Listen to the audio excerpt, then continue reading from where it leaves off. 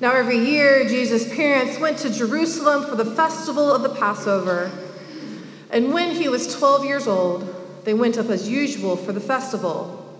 When the festival was ended and they started to return, the boy Jesus stayed behind in Jerusalem, but his parents did not know it. Assuming that he was in the group of travelers, they went a day's journey. Then they started to look for him among their relatives and friends. When they did not find him, they returned to Jerusalem to search for him. After 3 days, they found him in the temple, sitting among the teachers, listening to them and asking them questions. And all who heard him were amazed at his understanding and his answers. When his parents saw him, they were astonished. And his mother said to him, "Child, why have you treated us like this? Look, your father and I have been searching for you in great anxiety." He said to them, "Why were you searching for me? Did you not know that I must be in my Father's house?" But they did not understand what he said to them. Then he went down with them and came to Nazareth and was obedient to them. His mother treasured all these things in her heart. And Jesus increased in wisdom and in years and in divine and human favor. This is the word of the Lord. Thanks be to God. If you're like me right now, your house is a mess. A wonderful mess of Christmas bows and boxes and tins of yummy goodies. Our Christmas loot is littering the kitchen table and still under the tree, perhaps. But while the gifts have all been unwrapped, while the rest of the world says Christmas is over, we remain in the season of Christmastide for 12 days until Epiphany and the arrival of the wise men on January 6th. So until then, pump up those Christmas carols and keep that Christmas tree lit. I love my Christmas decorations. From my inherited Cuthbertson dishes with Christmas trees, to my various nativity sets and ornaments, and of course, my Santa inflatables. They are all well loved and imbued with loving memories. Yet perhaps my favorite decoration comes from many of you. On my kitchen windows, in each pane of glass, I have taped dozens of Christmas cards of friends and family posing in many, many ways. I'm always tickled to see the photo cards, especially depicting growing children, new babies, and the dog or two that slips in. There's even the hilarious and creative one that perhaps some of you got, of a family reenacting a Christmas story, complete with the infamous leg lamp and pink bunny onesie. It is great. I keep all of my Christmas cards, and I have them stored away like a giant family Christmas album, reminding me of the many memories and people that I cherish. Of course, in this day and age, memorializing our memories in photos and through social media and other ways makes it fairly simple to remember all those important things in our lives: childhoods, anniversaries, birthdays. We recount those significant moments, those people that shaped us, and those that have gone before us, and the ways we have grown and changed through the years. They're snapshots of the people we are and perhaps wish to be, snapshots that give us a glimpse of our identities and how we have been shaped. We even attempt to create baby pictures of the Christ child at his birth in paintings and drawings. We have seen countless ones of those. A lowly stable, lots of straw, a manger with cows in the background, a tired Mary, and a wide-eyed Joseph, and a tiny baby with a golden halo surrounding his head. We imagine, as best we can, because we want to identify with that precious baby that is Emmanuel, God with us. We want to embrace the divine gift that changes all of humanity. And so we celebrate knowing that God loved us enough to come among us as one of us. I pray that you have made some of your own wonderful Christmas memories this season that you will cherish forever. As I mentioned previously, Christ's childhood memories are sparse, however. The baby book nearly empty of stories to inform us of his upbringing and growth. And so typically in the lectionary following the first Sunday after Christmas highlights one of these stories of a young Jesus. In one year, the lectionary highlights the story of the Holy Family's visit to the temple. In another, we learn of the slaughter of the innocents when Herod proclaims that all children of a certain age should be slaughtered. That's one that we don't particularly want to keep in a baby book. But today, our third and final story is of a boy Jesus. The focus is on an adolescent Christ on the cusp of adulthood. His parents fearful when they can't find him on the return home. He has remained in the temple following the Passover festival. You see, as observant Jews, they are required to make pilgrimage to the temple 3 times a year for the high holy days. And should they not be able to make all 3, the most important one, Passover, was the most widely attended. And so joining their family and friends, the Holy Family makes their way to Jerusalem to make the ritual sacrifices. Like any parent, Mary and Joseph are raising Jesus in a particular tradition and ways that reflect who they are. And as Jews, they are teaching him the practices that embody their faith. Just as we have family traditions and rituals taught to us as kids, so did Jesus. And so through this, we see the beginnings of his identity being formed through his parents and through his heavenly Father. These few stories that we are given about a young Jesus give us a glimpse of the boy who would eventually embrace his entire ministry as Christ who would give us resurrection life. And so from the beginning, as this story shows us, Jesus recognizes at a very young age that he is called to be about his Father's business.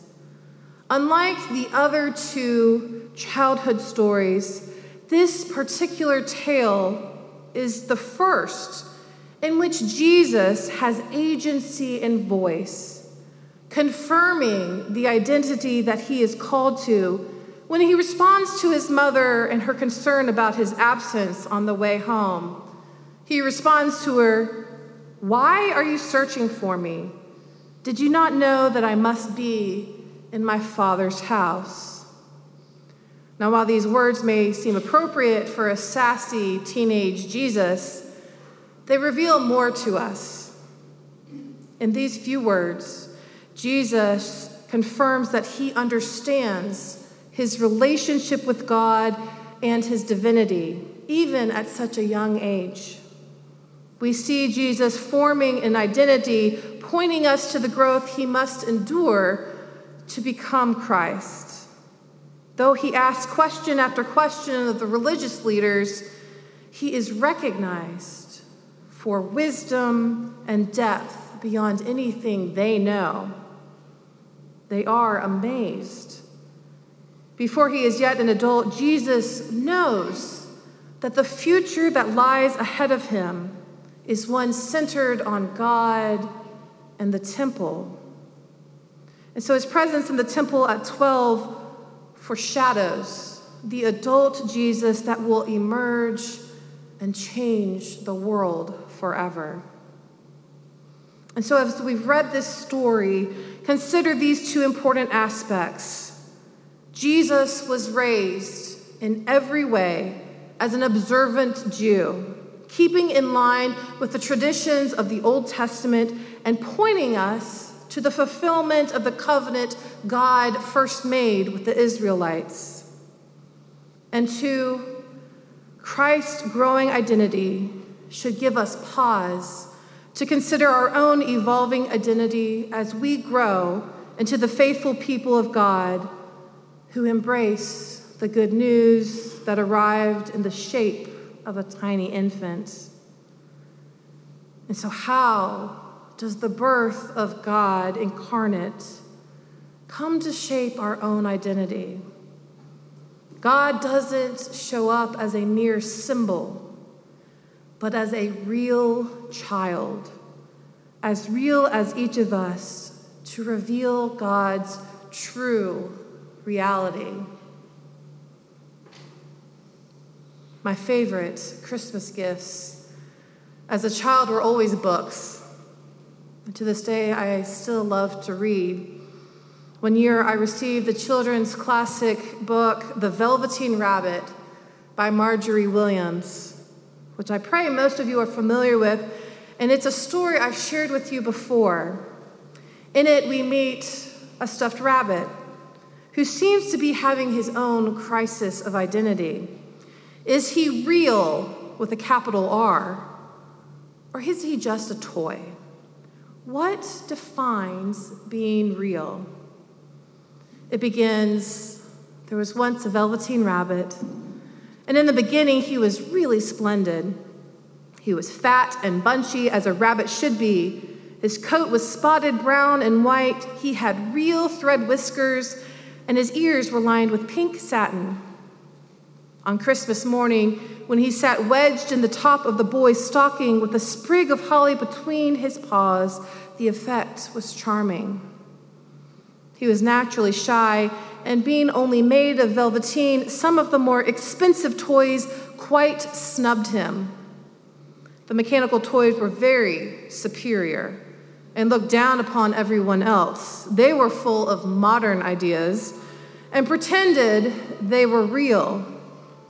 The model boat, who had lived through 2 seasons and lost most of his paint, caught the tone from them and never missed an opportunity of referring to his rigging in technical terms. The rabbit could not claim to be a model of anything, for he didn't know that real rabbits existed. He thought they were all stuffed with sawdust like himself. And he understood that sawdust was quite out of date and should never be mentioned in modern circles. The skin horse had lived in the nursery longer than any of the other toys. And so one day, the rabbit asked him, "What is real? Does it mean having things that buzz inside you and a stick-out handle?" "Real isn't how you are made," said the skin horse. "It's a thing that happens to you when a child loves you for a long, long time, not just to play with, but really loves you. Then you become real." "Does it hurt?" asked the rabbit. "Sometimes," said the skin horse, for he was always truthful. "When you are real, you don't mind being hurt." "Does it happen all at once like being wound up?" he asked, "or bit by bit?" "It doesn't happen all at once," said the skin horse. "You become. It takes a long time. That's why it doesn't happen often to people who break easily or have sharp edges or have to be carefully kept. Generally, by the time you are real, most of your hair has been loved off, and your eyes drop out, and you get loose in the joints and very shabby. But these things don't matter at all, because once you are real, you can't be ugly, except to people who don't understand." The boy often took the velveteen rabbit outside to play. He would make him a cozy nest and would go pick flowers. One day, the velveteen rabbit saw 2 strange beings creep out of the tall bracken near him. They were rabbits like himself, but quite furry and brand new. They must have been very well made, for their seams didn't show at all, and they changed shape in a queer way when they moved. One minute they were long and thin, and the next minute fat and bunchy, instead of always staying the same like he did. "Why don't you get up and play with us?" one of them asked. "I don't feel like it," said the rabbit, for he didn't want to explain that he had no clockwork. "It's as easy as anything," said the furry rabbit, and he gave a big hop sideways and stood on his hind legs. "I don't believe you can," he said. "I can," said the little rabbit. "I can jump higher than anything." He meant when the boy threw him, but of course he didn't want to say so. "Can you hop on your hind legs?" asked the furry rabbit. That was a dreadful question, for the Velveteen Rabbit had no hind legs at all. The back of him was made in all one piece, like a pincushion. He sat still in the bracken and hoped that the other rabbits wouldn't notice. "I don't want to," he said again. But the wild rabbits had very sharp eyes, and this one stretched at his neck and looked. "He hasn't got any hind legs," he called out. "Fancy a rabbit without any hind legs," and he began to laugh. "I have," cried the little rabbit. "I have got hind legs. I am sitting on them." "He doesn't smell right," he exclaimed. "He isn't a rabbit at all. He isn't real." "I am real," said the little rabbit. "I am real. The boy said so. I must be real." Like the Velveteen Rabbit, God came among us as a real human to reconnect us to the divine reality that God intends for us. And so we too must be insistent about that identity in Christ, identity shaped and claimed by Christ, even when we struggle, even when we doubt and the tensions overwhelm us, because we are made real too, with a capital R, because God was made real in flesh and blood and showed us what it meant to embrace God's reality. In the end, the Velveteen Rabbit is made real by a fairy and her magic, but he was real before because that boy loved him. In the end, we are made real because God insisted that we must know God through the very real, fully divine, and fully human God-child, Jesus Christ. God's love transforms us into the people that have shed the old skin of our former life for the real life that God intends for us in Christ. It is a gift to us before we ever even claim it for ourselves. Christ's identity becomes ours as well, and we meet the real among us as one of us. Amen.